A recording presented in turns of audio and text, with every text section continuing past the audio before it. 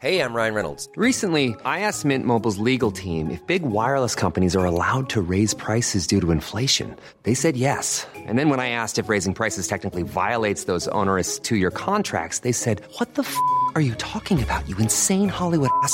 So to recap, we're cutting the price of Mint Unlimited from $30 a month to just $15 a month. Give it a try at mintmobile.com/switch. $45 up front for 3 months plus taxes and fees. Promo rate for new customers for limited time. Unlimited more than 40 gigabytes per month. Slows full terms at mintmobile.com.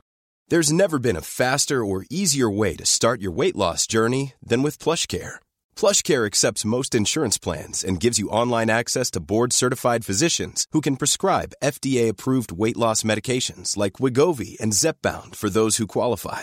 Take charge of your health and speak with a board-certified physician about a weight loss plan that's right for you. Get started today at plushcare.com/weight loss. That's plushcare.com/weight loss. plushcare.com/weight loss.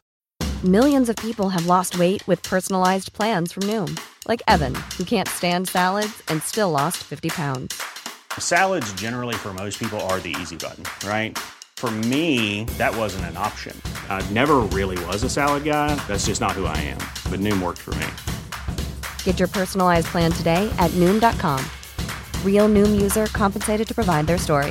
In 4 weeks, the typical Noom user can expect to lose 1 to 2 pounds per week. Individual results may vary.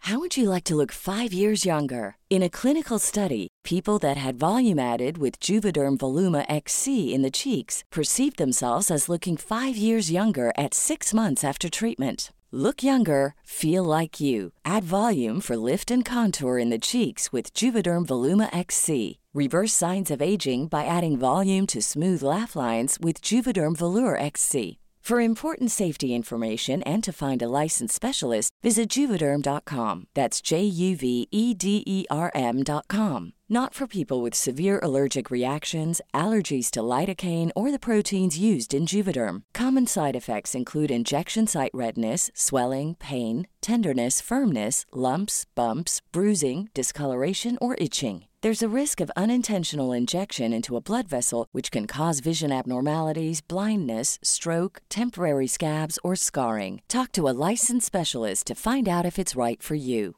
Hey, it's Ryan Reynolds, and I'm here with Keith, co-star of my upcoming film, If, only in theaters May 17th. Do you want to tell people the big news? All right, I'll do it. Sign up now and you'll get unlimited for $15 a month and 6 months of Paramount Plus Essential Plan on us. mintmobile.com/switch. Upfront payment of $45 equivalent to $15 per month. Unlimited over 40 gigabytes per month. Face lower speeds. Videos at 480p. Active Mint customers by 531.24 get 6 months of Paramount Plus Essential Plan. Auto renews after 6 months. Offer ends May 31st, 2024. Separate Paramount Plus registration required. Terms and conditions apply if rated PG. I couldn't believe it when I heard the news about Larry Doyle Sanders. I've known him for years, and while he's always been a little eccentric, I never thought he was capable of something like this. It all started with a fishing trip. Larry and his friend Jimmy Knighton went noodling on the South Canadian River last Saturday.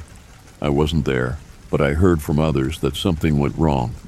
A confrontation occurred, and Jimmy didn't make it out alive. When authorities questioned Larry about what happened, his story was even more bizarre than anyone could have imagined.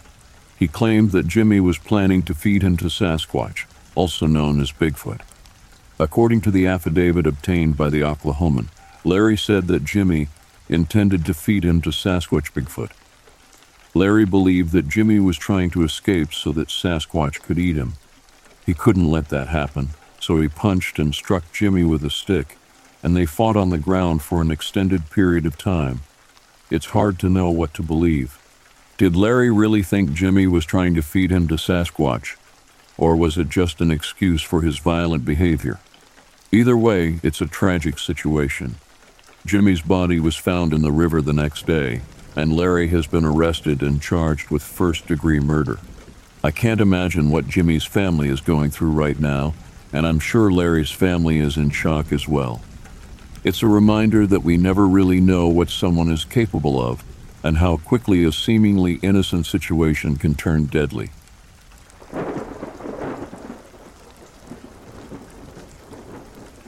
Sorry if I add a ton of unnecessary details, but I don't know what is or is not relevant or important. Also, I am unsure if this was a cryptic or black magic. This is my mom's encounter from the 60s when my mom was 15. I can't ask her really specific details because she hates talking about this encounter. When my mom was 15, she went with her aunt's friend, and two of her cousins to a small town near Cartagena, Colombia. They stayed with her other aunt, who apparently was into black magic, her son. My mom emphasized how she believed that aunt's son should have murdered her if he had the chance. Black magic aunt also had a black cat that my mother described as strange and demonic. They stayed with her black magic aunt for 3 days. On the second day, my mom, her normal aunt, and aunt's friend decided to punch holes into an old box, trap the cat, and put it on a car leading straight to Cartagena. That night, they had their encounter. My mom said shortly after the sun set, the house started to shake. It shook with such force that she believed that house would collapse. Her cousins were asleep before the house began to shake, but her aunt and aunt's friend were awake. The three of them cowered in fear for hours. My mom managed to fall asleep because prayed the rosary while focusing on a Mary statue in her math class. In the morning after the house stopped shaking, normal aunt and aunt's friend woke my mom, and her cousins rushed them to a cab with their luggage and left before magic aunt or her son awoke. My mom has told this story thousands of times, and I believe it to be 100% true. I'm curious about what she encounters that night and want to learn more about it. Any info will be greatly appreciated. I know it sounds like black magic, but that cat makes me wonder. Also, my mom did put food and water in the box, as well as tell the driver about the cat, and to let it out when they reached the city.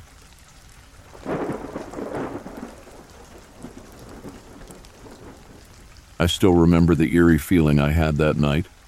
It was dark, and my friend and I were walking to the service station just 5 minutes away from my house. We were talking about the Australian Skinner Boys, also known as the NSW body snatchers, when I warned my friend not to look into the trees or acknowledge anything strange. After grabbing some food, we decided to hang around the park for a bit. But as it started to get dark, we knew we had to make our way back.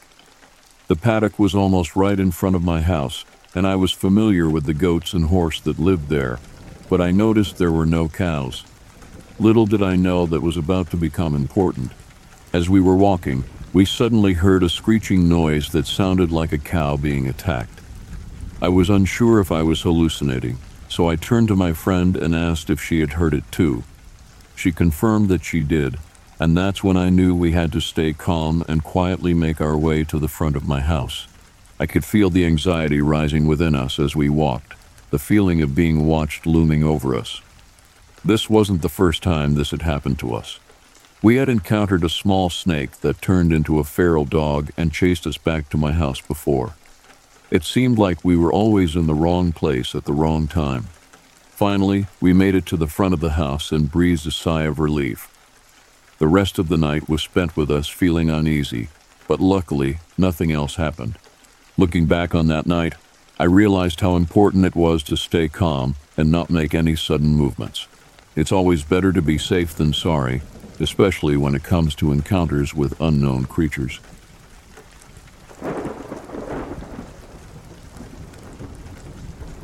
When I was 13-14, me and my friends would sneak out and go hang out with our boyfriends out in the middle of nowhere.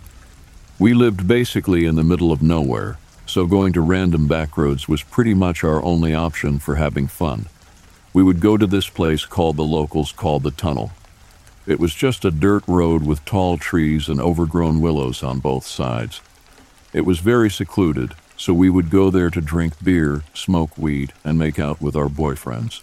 They would always tell us spooky stories of a large black dog that would chase their car every time they went down there at night.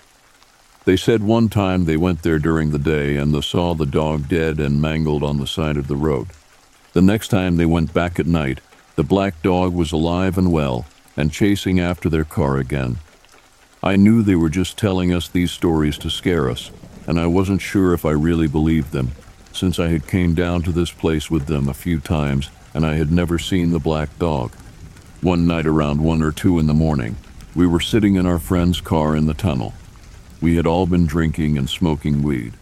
We were all joking and laughing when suddenly the driver whispers, "What is that up there?" I looked and didn't see anything, so I replied, "There's nothing up there. Your eyes are playing tricks on you." "No, seriously, there's something in the road up there," he replies. The guy sitting in the passenger seat agrees and says he sees something too. The driver puts the car in drive and starts slowly rolling forward, and a figure emerges from the dark. A man in shorts is standing in the middle of the road, watching us drive towards him. This is a dirt road in the middle of nowhere at 2 in the morning on a very cold fall night, and this man is standing in the road wearing nothing but shorts. Not even shoes on. Just shorts. What the F is he doing? The driver says as he pushes on the brakes and stops the car. We all stare for a moment at this man just staring at us. His eyes were glowing, like a deer's eyes do in headlights. I've never seen a person's eyes glow like that before. We all start freaking out, and then the driver says, "F this," and starts driving forward. Fast. The man just keeps staring at us until we get about 10 feet away, and then he just calmly walks to the side of the road and vanishes. There was nowhere for him to go. There was 6 feet tall fences with willows overgrown over the fence, making the barrier at least 10 feet tall. No human man could have cleared all of that. I still can't explain it to this day.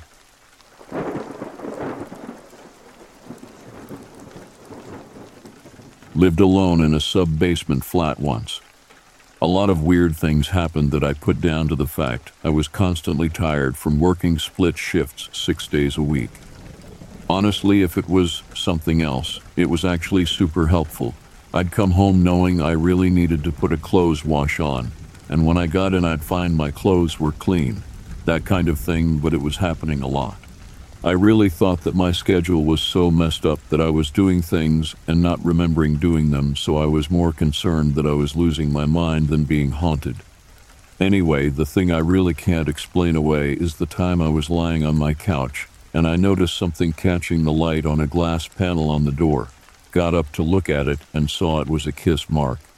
But basically from that moment on, I was finding them all over the place, on mirrors, on the other doors, even on the stovetop, basically any shiny surface.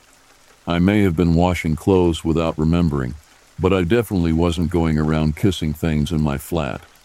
Oh, and also I would often find my front door wide open despite being sure that I'd locked it, or at least shut it, which made me think that maybe a living human was getting into my place and doing weird shit.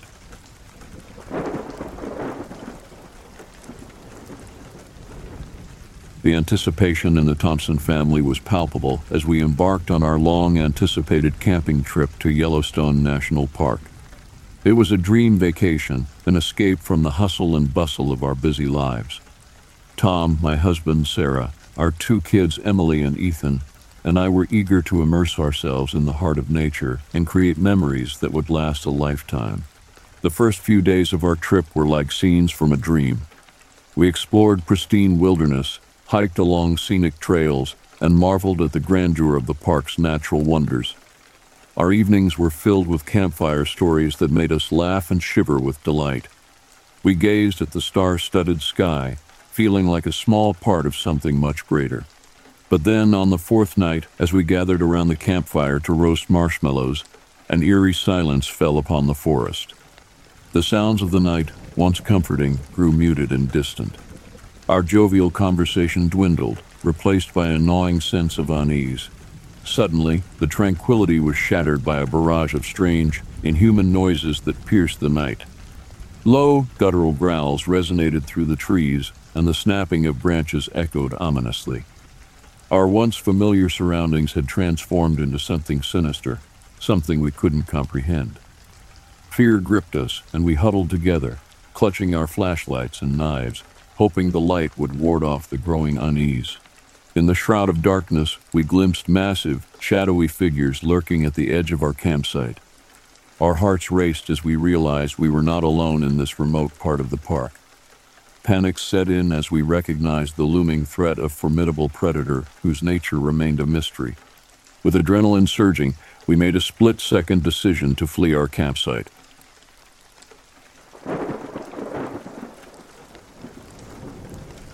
Several years ago, my friend Charlie and I embarked on a hiking trip to the breathtaking canyons of New Mexico. We were drawn by the promise of untouched landscapes and the sheer thrill of adventure. Little did we know, we were about to encounter something that would change our perception of reality forever. It was our third day on the trail. We were in a remote part of the canyon, miles away from civilization. The sun was beginning to set, casting long shadows across the rugged terrain. We decided to set up camp near the base of a towering cliff. As we were collecting firewood, Charlie suddenly froze. He pointed towards a spot on the cliff face. I squinted, trying to make out what he was pointing at. Then I saw it. A figure, pitch black, almost blending with the shadows. It was thin, unnaturally so, with long arms ending in what seemed to be claws. Its skin had an unnatural shiny black sheen, like it was coated in an oil slick. We stood there frozen, watching as it scaled the cliff with an agility that was both mesmerizing and terrifying. It moved like some sort of grotesque, twisted parody of Spider-Man, its long limbs contorting in ways that seemed impossible. Suddenly, it stopped. Its head turned, and I felt a cold shiver run down my spine. It had noticed us. For a moment, it seemed to consider us, its form eerily still against the cliff face. Then, with a speed that made my heart pound in my chest, it scurried up the cliff and disappeared into the darkness. Charlie and I were left standing in stunned silence, the echoes of our encounter lingering in the air. We quickly decided to move camp, neither of us comfortable sleeping so close to the creature's haunt. To this day, we refer to that encounter as our Black Spider-Man.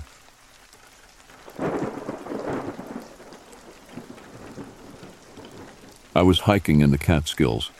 I live in Philadelphia, Pennsylvania, but I come up to the Catskills fairly regularly throughout the year because sometimes the Poconos just get a little boring. I started at the trailhead parking lot where I parked my car and began walking up the same trail that I've walked up 1,000 times. After about an hour, I started to feel kind of weird. It felt like the woods were a little bit quieter than they usually were when I had come up here before, but I wasn't initially very concerned about it. After I sat down to have breakfast, I started hearing rustling above me, and some sticks fell down right behind me. I wasn't really worried about this either, as I just assumed it was some squirrels running around or some chipmunks throwing things at me. This has happened to me before. I finished my breakfast without incident and kept walking toward the summit. This was fairly early in the morning, around 6 a.m., so I would think there would be a lot of birds chirping and a lot of other activity, but things just kept getting quieter and quieter as I ascended. This definitely creeped me out, but I tried to push it out of my mind because I've already been hiking for a while at this point, and I'm definitely not turning around. Eventually, more sticks fell to my right, somewhat close to me, and they sounded heavier.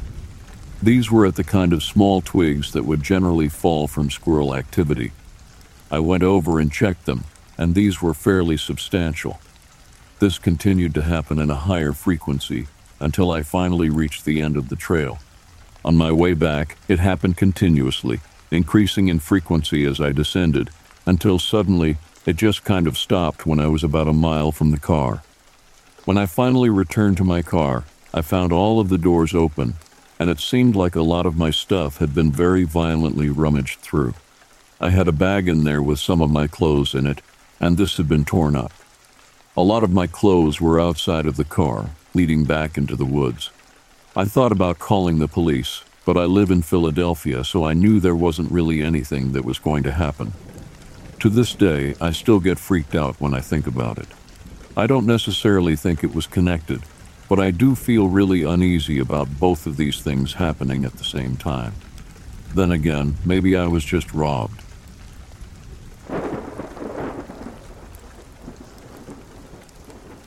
I had always thought of Texas as a place of vast open spaces, friendly faces, and a whole lot of barbecue. It was the Lone Star State after all, with its proud history and cowboy heritage. But everything I had ever known about Texas was about to be turned on its head. It started as a whisper, a rumor circulating among the residents of my small Texan town. At first, I dismissed it as nothing more than local gossip. the kind of talk that often filled the air in a place where everyone knew everyone else's business. But as the days passed, the whispers grew louder, and the fear in people's eyes became impossible to ignore. It was on a hot summer afternoon when I first heard the dreaded phrase that had become the centerpiece of every conversation in town: the sightings. No one dared speak of it explicitly, as if uttering its name would make it all the more real. But the fear was palpable, a dark cloud that hung over our community. The sightings had reportedly begun deep in the heart of the vast Texan wilderness where few ventured. Hunters, campers, and even seasoned outdoorsmen had returned with stories that chilled the bravest of hearts. They spoke of strange, unearthly creatures lurking in the shadows, creatures that defied explanation and sent shivers down their spines. I couldn't ignore it any longer. The mystery had seeped into every corner of our town, and curiosity gnawed at me like a relentless itch.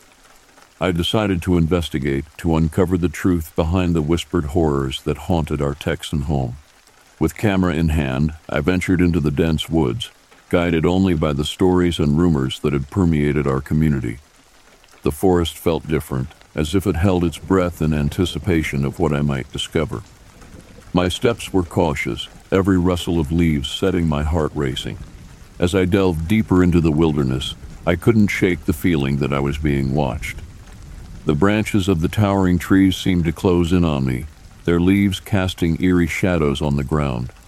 I pushed forward, determined to confront whatever lay at the heart of this mystery. And then I saw it. Amidst the trees, a creature unlike anything I had ever imagined stood before me. It was tall, impossibly so, with elongated limbs that seemed to reach for the heavens. Its body was a grotesque amalgamation of shapes and colors, a nightmarish collage of the unknown. Its eyes, if you could call them that, glowed with an unnatural light that pierced through the darkness. Fear coursed through my veins as I lifted my camera, my hands trembling. I had to capture this unearthly being to prove to myself and the world that it existed. But as I raised the camera to my eye, the creature vanished, as if it had never been there at all. I stood alone in the silent woods, my heart pounding, and the weight of the unknown pressing upon me.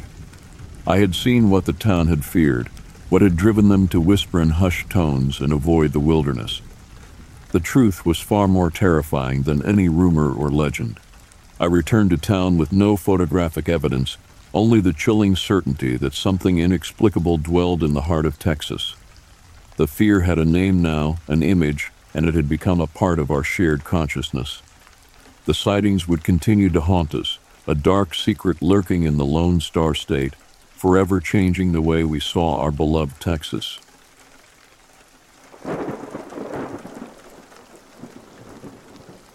Living just outside Appalachia, life is peaceful, steeped in the serene beauty of nature. One day, my friend and I decided to take a walk back to my house through the dense forest. The air was cool and crisp, a typical day in our quiet corner of the world. Our conversation was interrupted by a strange noise. A long, scraping sound echoed through the trees. My first thought was that it was a woodpecker, but the sound didn't quite fit. It was too harsh, too rhythmic. Intrigued, we decided to investigate. As we ventured deeper into the forest, an unsettling feeling washed over us. It was like stepping into a shadow, a sudden drop in temperature that made the hair on the back of my neck stand up. We exchanged a look, both of us feeling the same eerie sensation.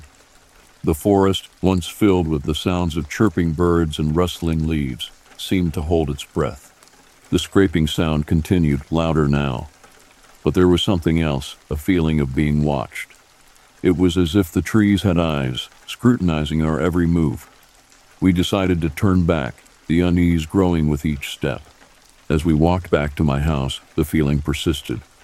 We kept looking over our shoulders, half expecting to see something or someone lurking in the shadows.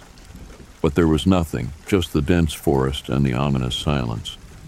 Then, as abruptly as it had started, the scraping noise stopped. But the feeling of being watched remained. We quickened our pace, eager to leave the forest behind. We finally reached my house, a wave of relief washing over us. We were safe, but the questions lingered. What was that noise? Why did we feel watched? Was it just our imagination playing tricks on us, or was there something more? In the safety of my home, we pondered over our experience. Was it a prankster, a wild animal, or something else entirely? We couldn't say for sure. As the day gave way to night, we decided to let it go. Maybe it was just one of those unexplainable things, a mystery that would remain unsolved. But one thing was certain. We would never forget that strange, eerie feeling in the heart of the forest. We would always wonder what was out there, watching us from the shadows.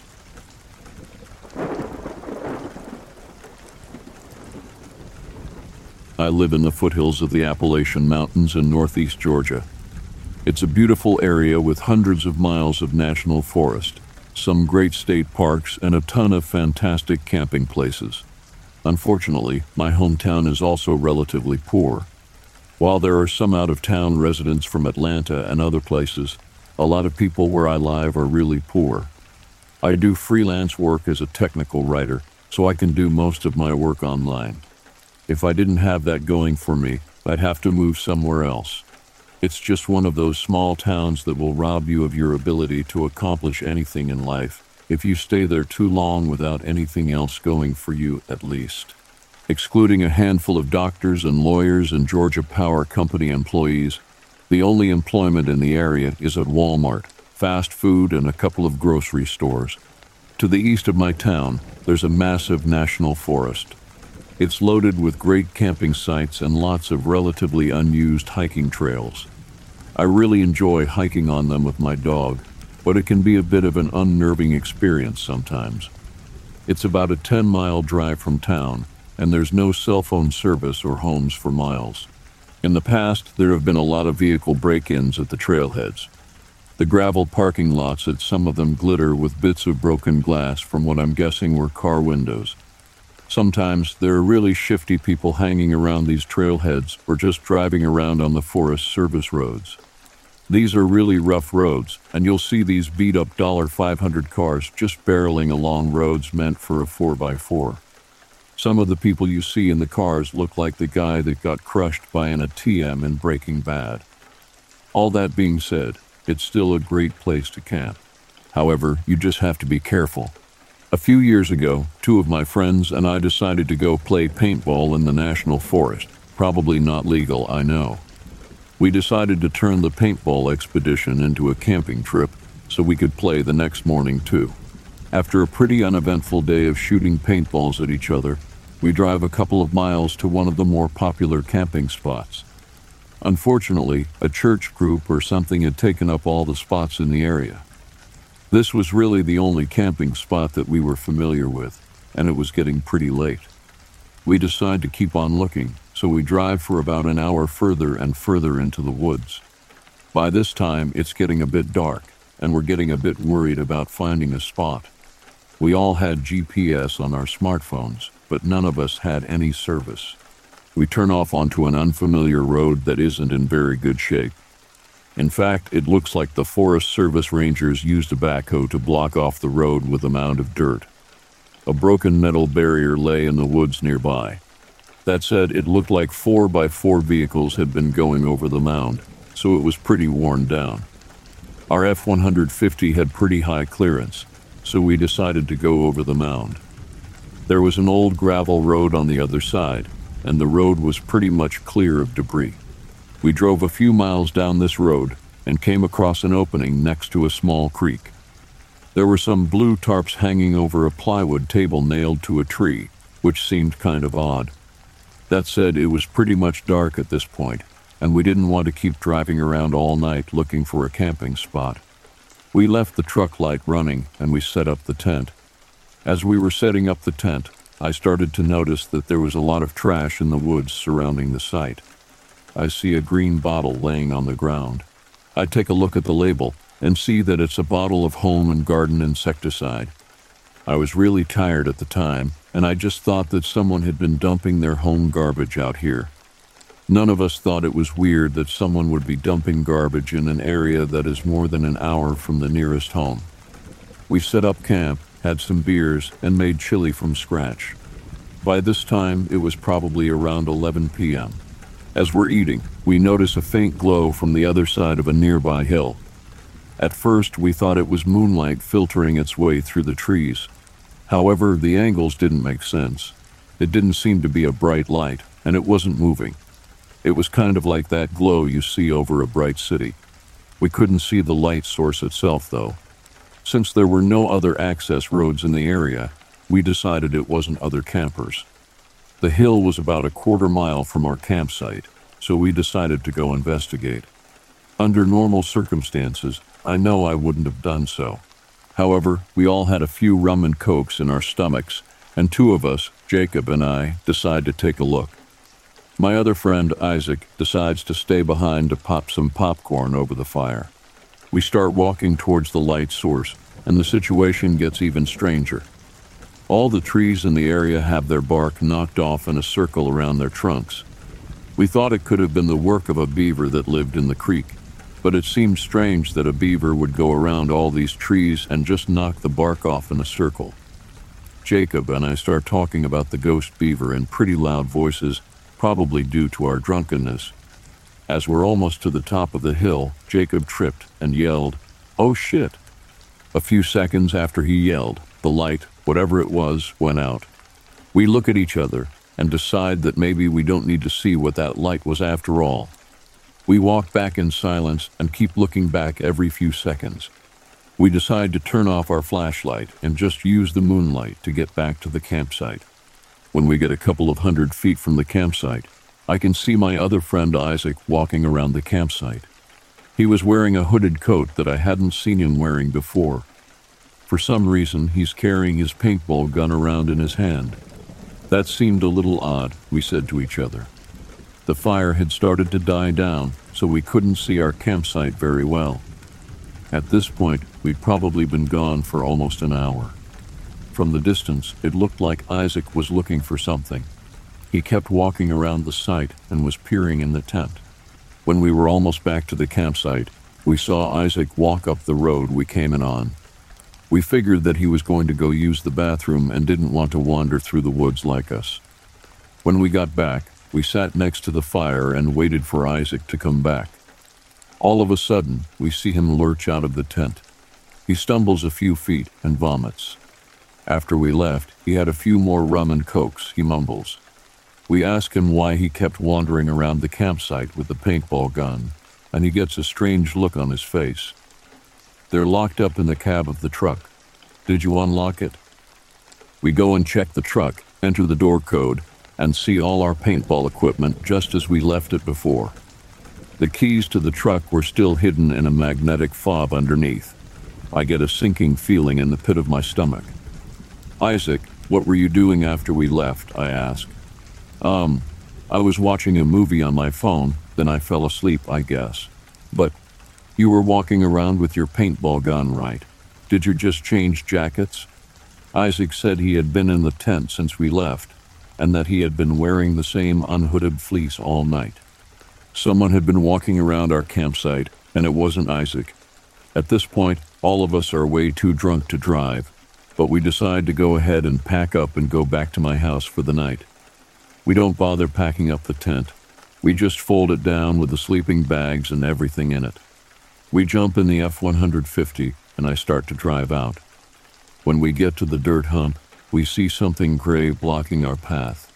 The metal barrier that had been lying in the woods earlier is now back on its stand, right on top of the hump earlier.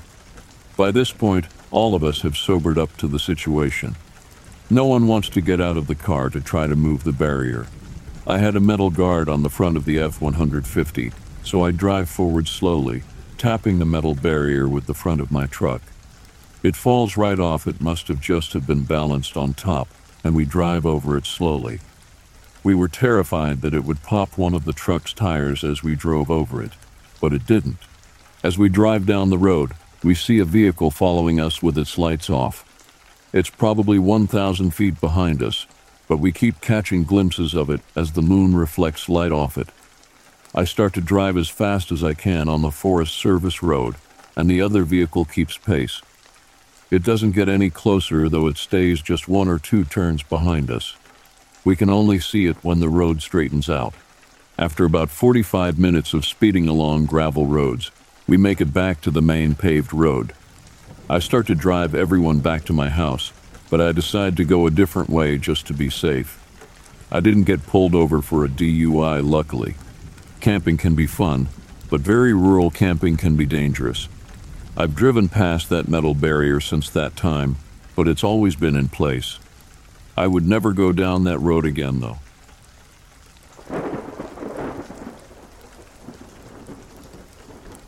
When I was a child playing in the woods with my sister, I kept hearing noises behind me.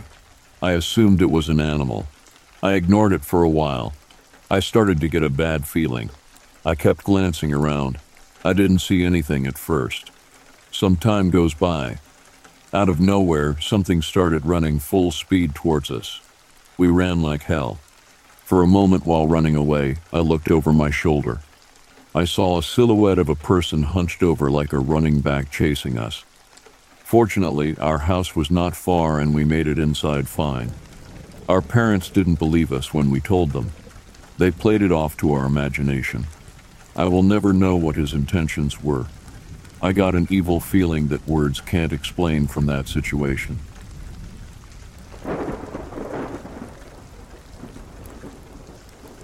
My grandfather's story always haunted me.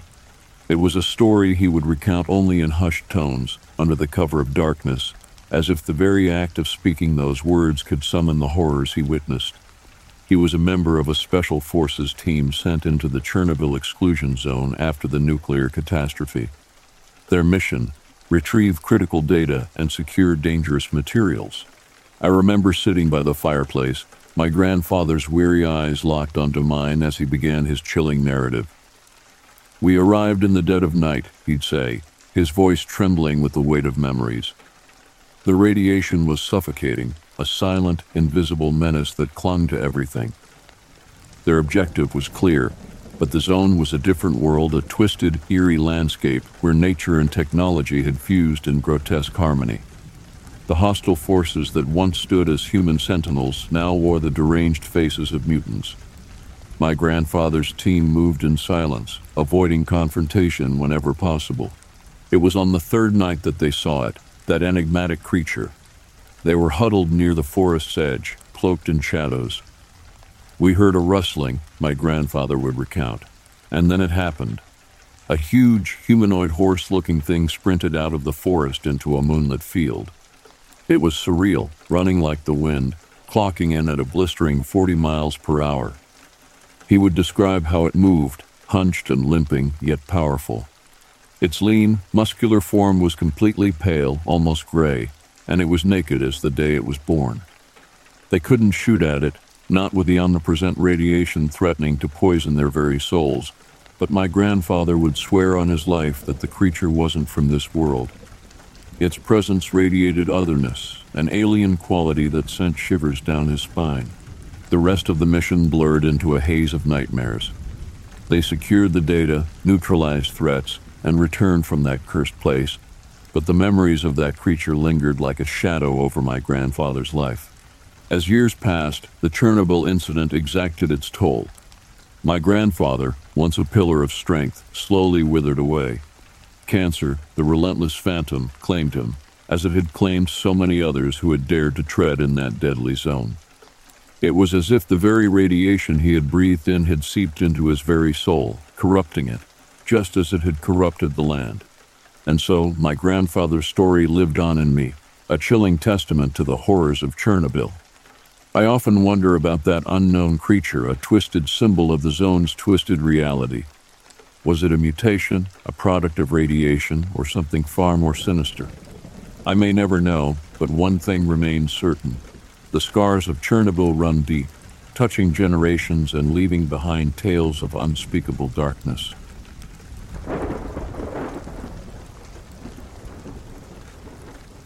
Me and my friend Cass decided to go on a drive about an hour ago because there was a spot I'd been looking at going to at night because it was secluded and a good spot to smoke in general.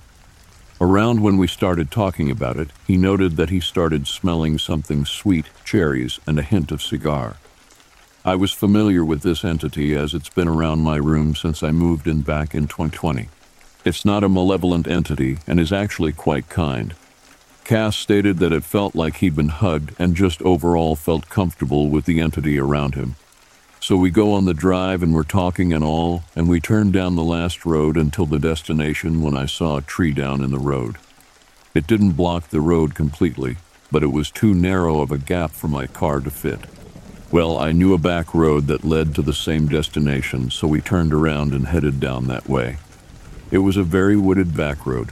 No service, very few houses for miles and surrounded by trees. It was the type of road to only have one lane because of how unused it is. As I'm driving, we're talking and we pass over a bridge. I pointed out as a spot I wanted to take him another time since it's just a neat area. Not long after we passed it, he said, "Did you see that?" It's a very curvy road, so I initially assumed it was an animal as I hadn't seen anything. I asked what he saw and he said, "It looked like something that crossed the road." Immediately I got an intense feeling of dread. I asked if he felt it too, and he confirmed that he did, so I stopped the car, took a moment, and immediately said, "We're not supposed to be here." He agreed and I turned around, heading back to where we just came. The dread got more intense, but after crossing the bridge it eased, but was still there. I stated that whatever it was isn't allowed to follow us home, and it wasn't allowed on my property. It started to disappear, and we kept seeing things along the road like shadows.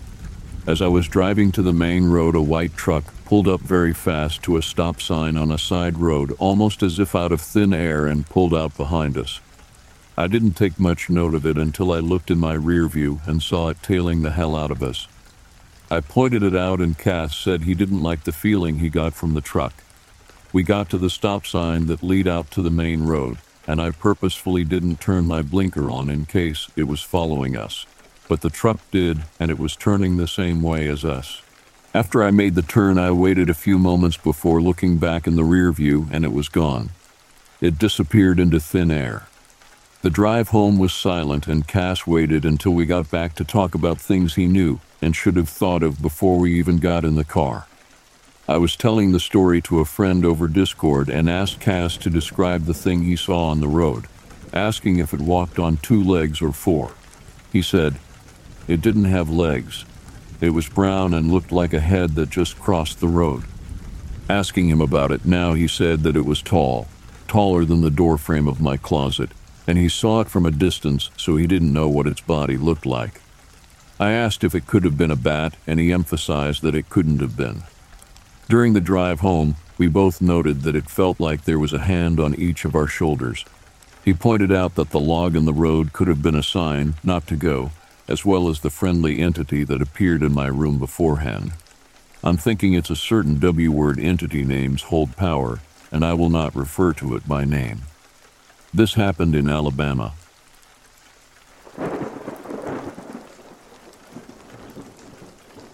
The vast, frozen wilderness of Alaska was our hunting ground. Our objective was simple: caribou. The trip began as any other, a group of us, seasoned hunters, stepping into the icy tundra, armed with rifles and a lifetime of experience. What we encountered there, however, was far beyond our wildest imaginations. It started with the tracks. Unusual, enormous, with a stride that suggested a creature of immense size. They were like nothing we'd ever seen, unlike any beast known to modern science. A sense of unease spread among us, but we were hunters. We followed the tracks, drawn by the allure of the unknown. The Alaskan weather, always fickle, took a turn for the worse. A blizzard blew in, an unforgiving wall of snow and wind that reduced visibility to mere feet. But the tracks were fresh, and the promise of uncovering the creature that made them drove us forward. It was a mistake. The blizzard was relentless, the cold biting through our gear. And then, through the swirling snow, we saw it.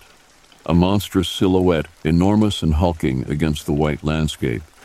Its eyes glowed an eerie blue, and it let out a sound that chilled us to the bone, a deep, resonating growl that echoed across the tundra. The creature attacked. It was quick, far quicker than its size suggested. We fought back, our rifles lighting up the blizzard, but it was like shooting at a shadow. One by one, my fellow hunters fell, their screams lost in the howling wind. In the end, it was just me. Wounded, half frozen, I lay in the snow, the taste of blood in my mouth. The creature loomed over me, its massive form a terrifying sight against the blizzard. I closed my eyes, accepting my fate. But then a sound cut through the storm, a sound that spelled hope. The thumping blades of a helicopter. I looked up, squinting against the snow, and there it was, a rescue helicopter hovering above. I raised my hand, mustering the last of my strength to wave. The creature, startled by the noise, retreated into the storm, its monstrous form disappearing into the white. I don't remember much after that. The cold, the pain, the blinding light of the helicopter's searchlight, and then blackness. I woke up in a hospital bed, my body a network of bandages and IV lines. I was the sole survivor, a testament to the dual threats of nature's wrath and the monstrous creature of the Alaskan tundra. The memory of the creature's glowing eyes still haunts me, a chilling reminder of the unknown dangers lurking in the wilderness.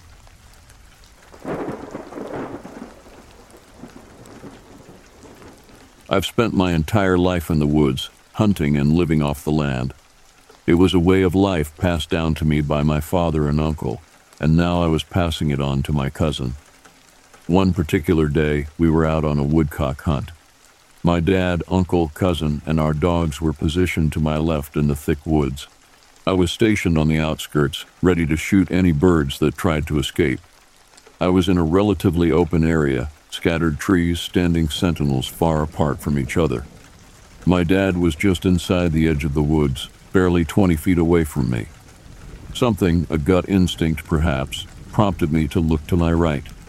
The area was wide open, offering a clear view for at least 100 yards. As I turned, I noticed a man about 20 feet away from me, walking directly towards me with his head down. He wore a red shirt, a brown vest, blue jeans, and a Brown Jones-style hunting cap. His hair was black, but he was unarmed, with no gun in sight. Confused, I turned to my dad and pointed out the stranger. However, when he looked in the direction I was pointing, he replied, "What man?" I swiveled my gaze back to where the man had been just seconds before, but he was gone. He had disappeared without a trace. There were no hiding spots in sight. The landscape was too open, too bare. It bothered me for a long time. I was certain I hadn't been hallucinating. The man was solid, his details etched in my mind with crystal clarity. This was just one of many strange, unexplainable experiences I've had in these woods. The mystery of the disappearing man was yet another testament to the fact that there's much we don't understand about the world around us.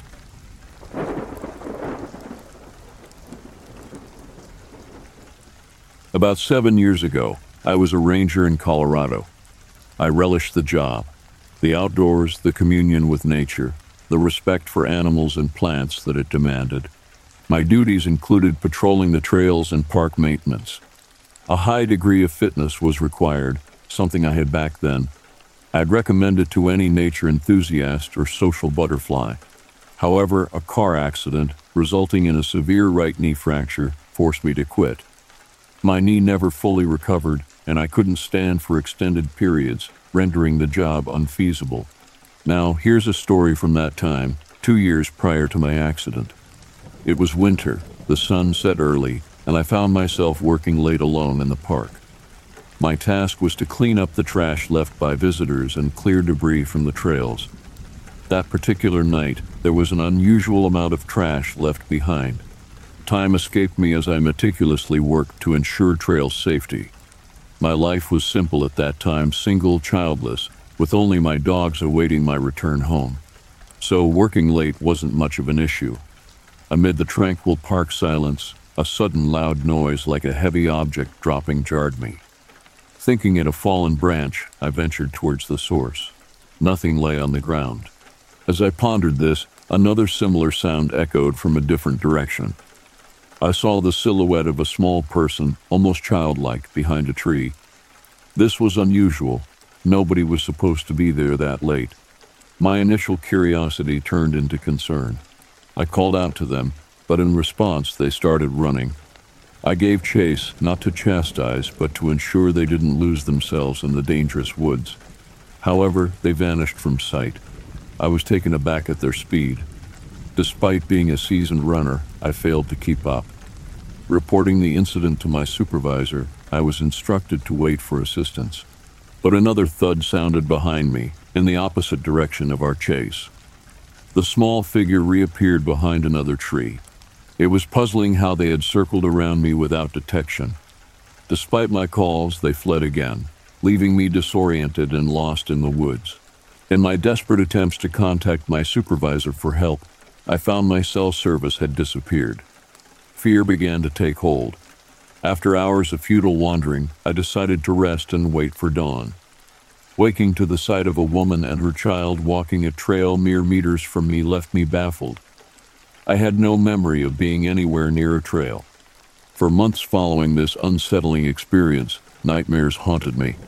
My colleagues searched for both me and the stranger that night without success. They surmised that a prankster teenager and my exhaustion had caused the whole ordeal. I knew that wasn't the truth, but I couldn't explain what actually transpired that night. Maybe you can make sense of it.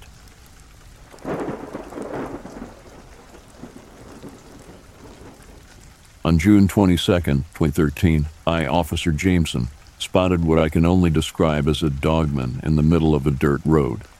It was standing on its hind legs, staring directly at me. This case intrigued me, given the proximity to my home and the fact that this creature has reportedly been sighted by locals since 1995, including my own encounter. I've since engaged with several individuals who claim to have witnessed the creature. 2 separate people relayed to me their encounters with the dogman in the Kempner area, located just off of US 75 between Crum and Sanger, in Texas and Cotton, Oklahoma. In my discussions with several residents of the area, including a former police officer, it became apparent that this creature has been spotted numerous times over the years.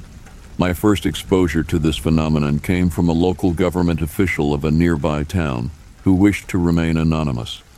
He shared with me that his family members living in Kempner had relayed their encounters with the dogman, including multiple instances of the creature chasing deer. Further investigation led me back to my own 1995 sighting of the peculiar creature. I also came across recent cell phone images captured by an Oklahoma construction worker. These images reveal an animal standing upright, like a human, near the I-35 between Durant and Gainesville, heading into Texas. My encounter and the compelling evidence I had gathered prompted me to reach out to other officials specializing in cryptozoology. We reached a consensus that this creature could indeed be a dogman. We also considered it may be the same creature reported to be preying on livestock in southern Oklahoma near Lawton, dating back decades. We even hypothesized that this creature might be responsible for the killing and partial consumption of 2 calves in northern Fannin County back in 2011, and a horse in Cole County near Bromide in 2013. This was following a sighting by a school bus driver on Highway 69 east of Tishomingo, who also reported finding tracks in the vicinity. I've gathered more recent encounter stories from locals, including a family who shared their potential Sasquatch encounters near their home. Armed with this information, my partner and I are gearing up to investigate the area further and search for possible denning sites. Wish me luck.